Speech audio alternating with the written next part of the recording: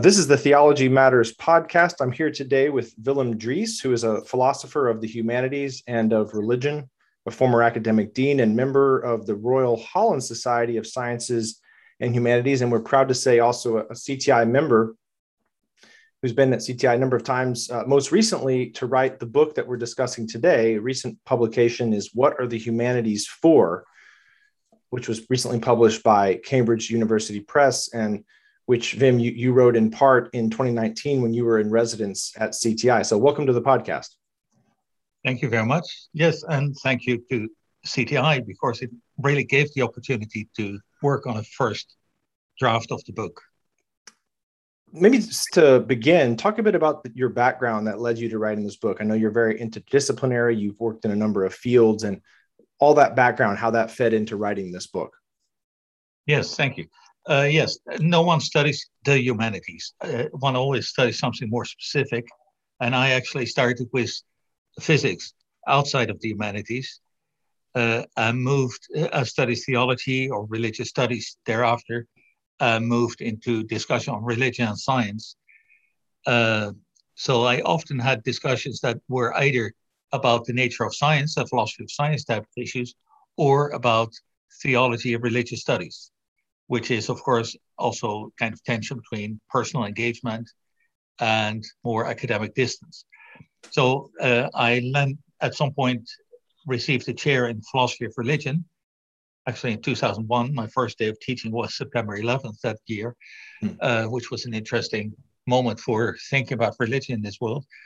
But anyhow, in a public university, so that was thinking about religion, but in a kind of philosophical way rather than in a church-related theological way. Well, that school of theology was small, not too many students, and it merged with, at Leiden University in the Netherlands, with arts, languages, history, philosophy. They were separate units. And so it became a very large school of humanities. And I became vice dean for the education side of it. So I was also responsible for Chinese and art history and all kinds of disciplines, which was interesting. Of course, you don't know much about all those different disciplines. So Leiden had a typical humanities profile. There were about 80 languages that were somewhere taught in the program, both living and dead languages, and a lot of history, deep history, and so on. So that's typical, the image of the humanities. A few years later, I moved to another university as Dean of School of Humanities, but they didn't have languages, they didn't have history, and I was teaching, I became Dean, but I had to think, what are the humanities like in this school? It's not languages, it's not history, but it's think about cultural studies, about human activity, about communication, language in that sense. So that was a new challenge to think about the humanities. So I moved, in a sense, from physics to theology and religious studies to philosophy, and with that also more into administration. And that was the background that I brought to this book. You know, kind of culminating in all that, what were some of your objectives in writing the book? And maybe along the way, talk a bit about your philosophy of what the humanities are. Yes.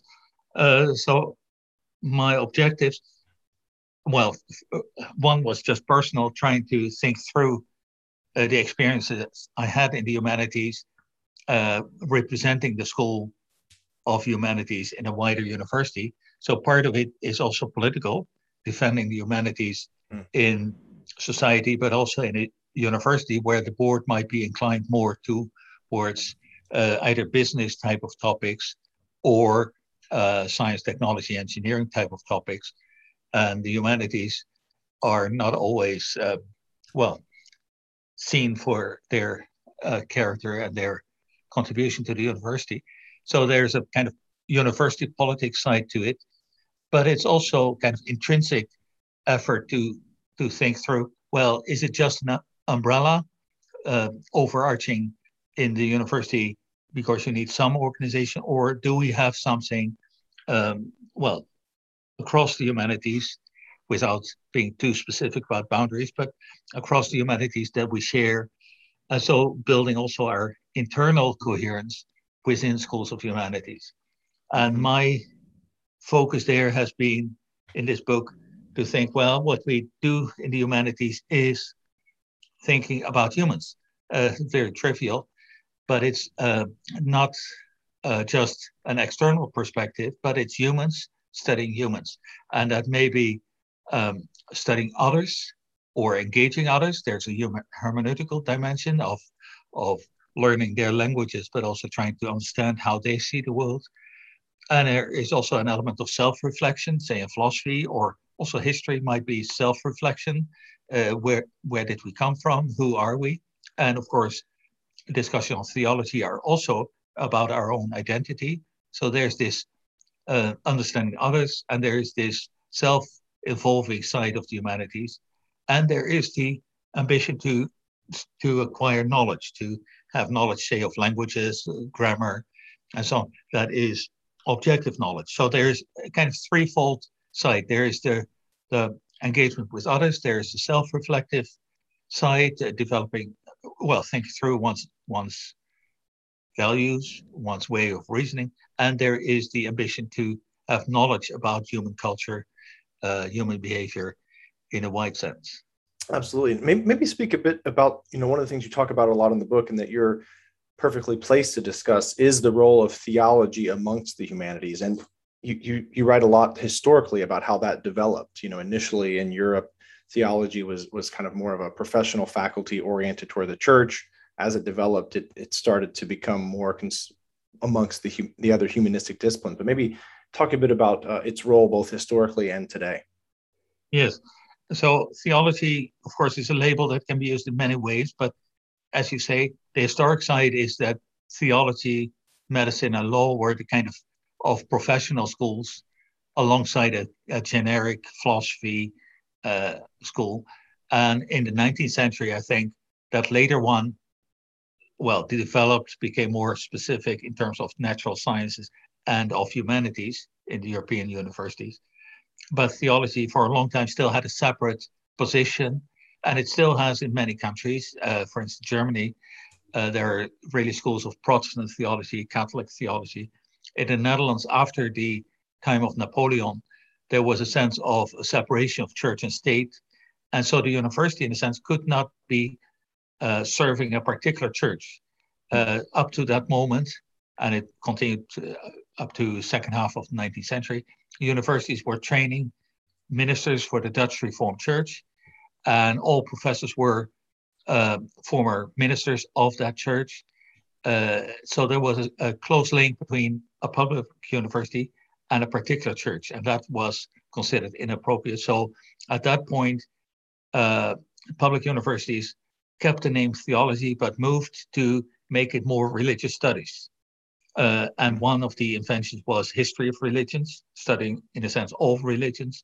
And another invention was to replace dogmatics or systematic theology by philosophy of religion, a kind of philosophical discourse where you engage the ideas and the arguments and the problems, but you're not bound to a particular confessional framework of a particular church. So that's how theology developed, in a sense, that it becomes more part of the humanities, either by being history or by becoming more philosophical. And of course, nowadays also psychology, sociology of religion, more social science type of efforts as well.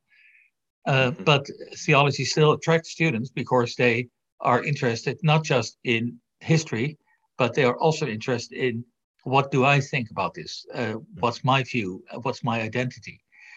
So there's this self-involving element that I see as typical of humanities, or at least parts of humanities, also in this study of religion in theology.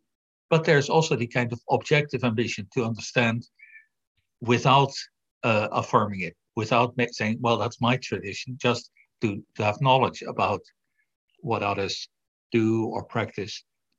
I mean, that in a sense is one of the distinctive traits, as you argue, of the humanities, and by implication of theology, is that self-involving. It's not purely an external outsider view, studying others as if one is not involved, but actually thinking through those ideas, seeing if they can be sort of committed to by oneself. Yes.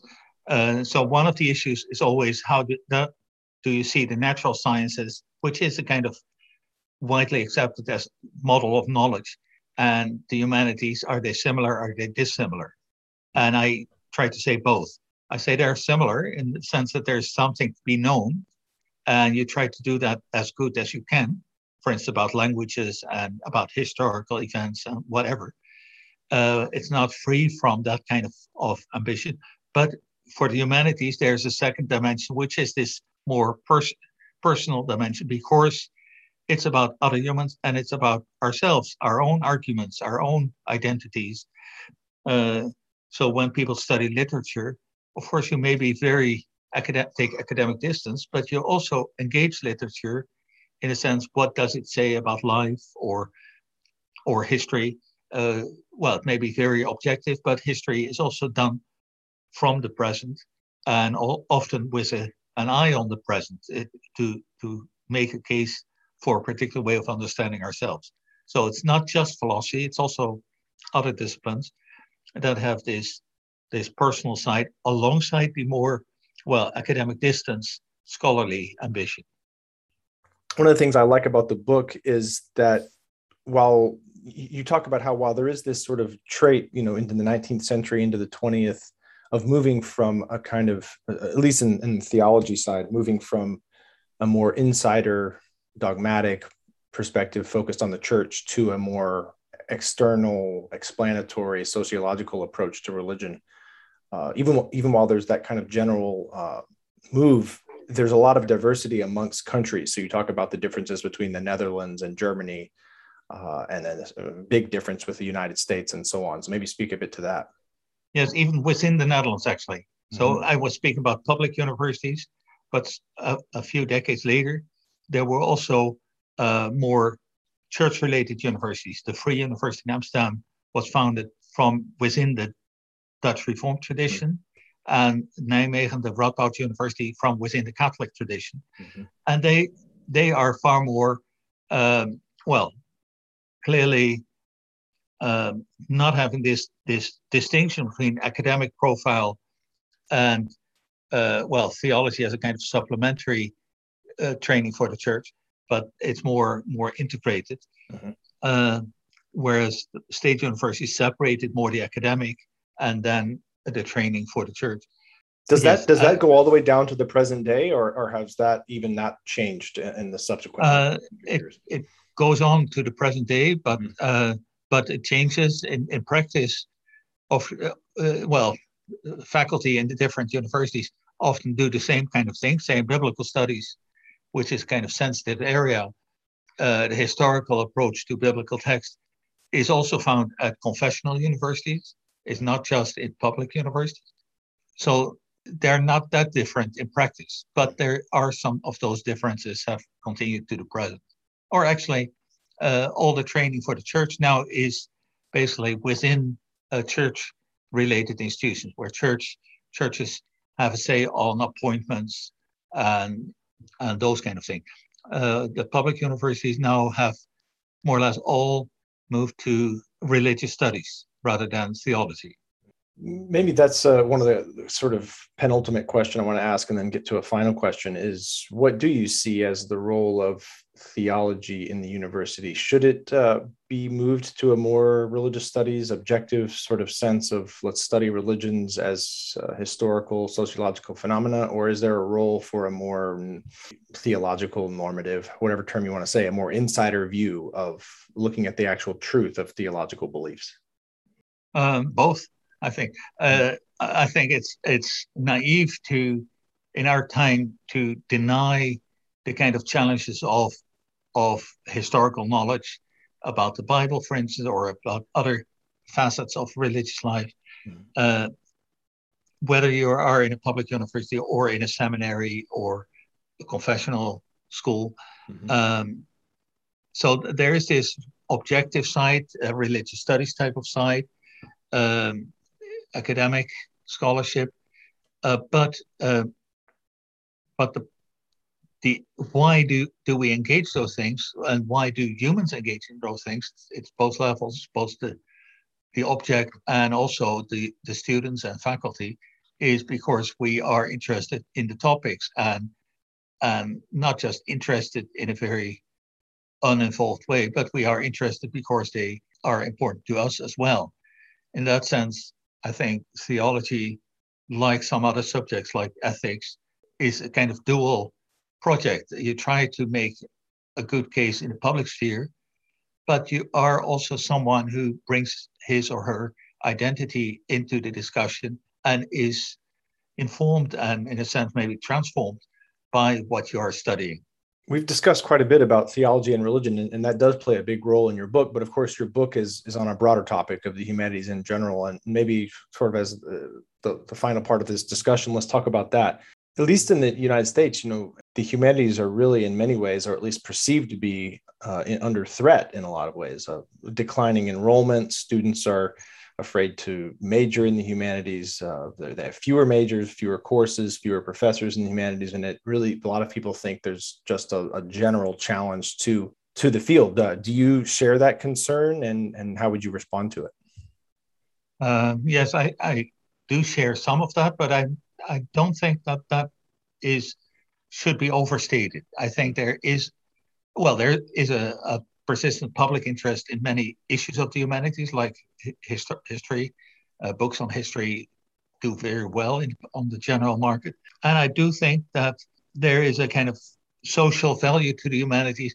We see it, for instance, in European funding issues on migration or other issues, that there is always also a kind of humanities component to it, because in order to deal well with those issues, and climate change too, and other major issues, it's good to know about humans and how humans see themselves in relation to those problems. It's not just an engineering problem or things like that. So I quote actually someone who does a much longer argument that, for instance, many of the future jobs in a technology-driven type of society, especially, of course, internet and the like, are not just about technology, but are about humans and technology. How do we use those technologies?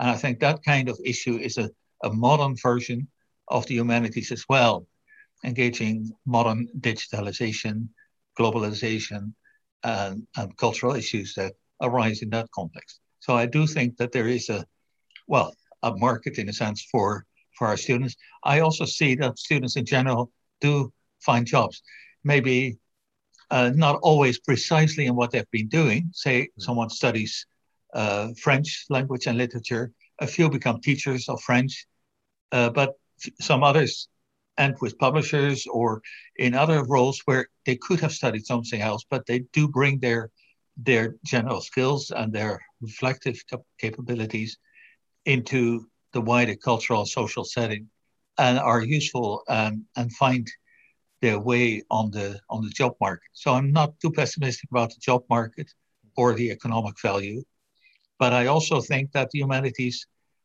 are important just because of what they do. It's not only useful, but it's also more intrinsic because it's typically of humans to think about how humans think and how humans believe and how others and oneself operates in this world. Well, Wim, I think that is a good note to end on. I really enjoyed this conversation and very much enjoyed reading your book, What Are the Humanities For?, published by Cambridge University Press. Thanks so much for discussing it with me today. Thank you very much for this opportunity.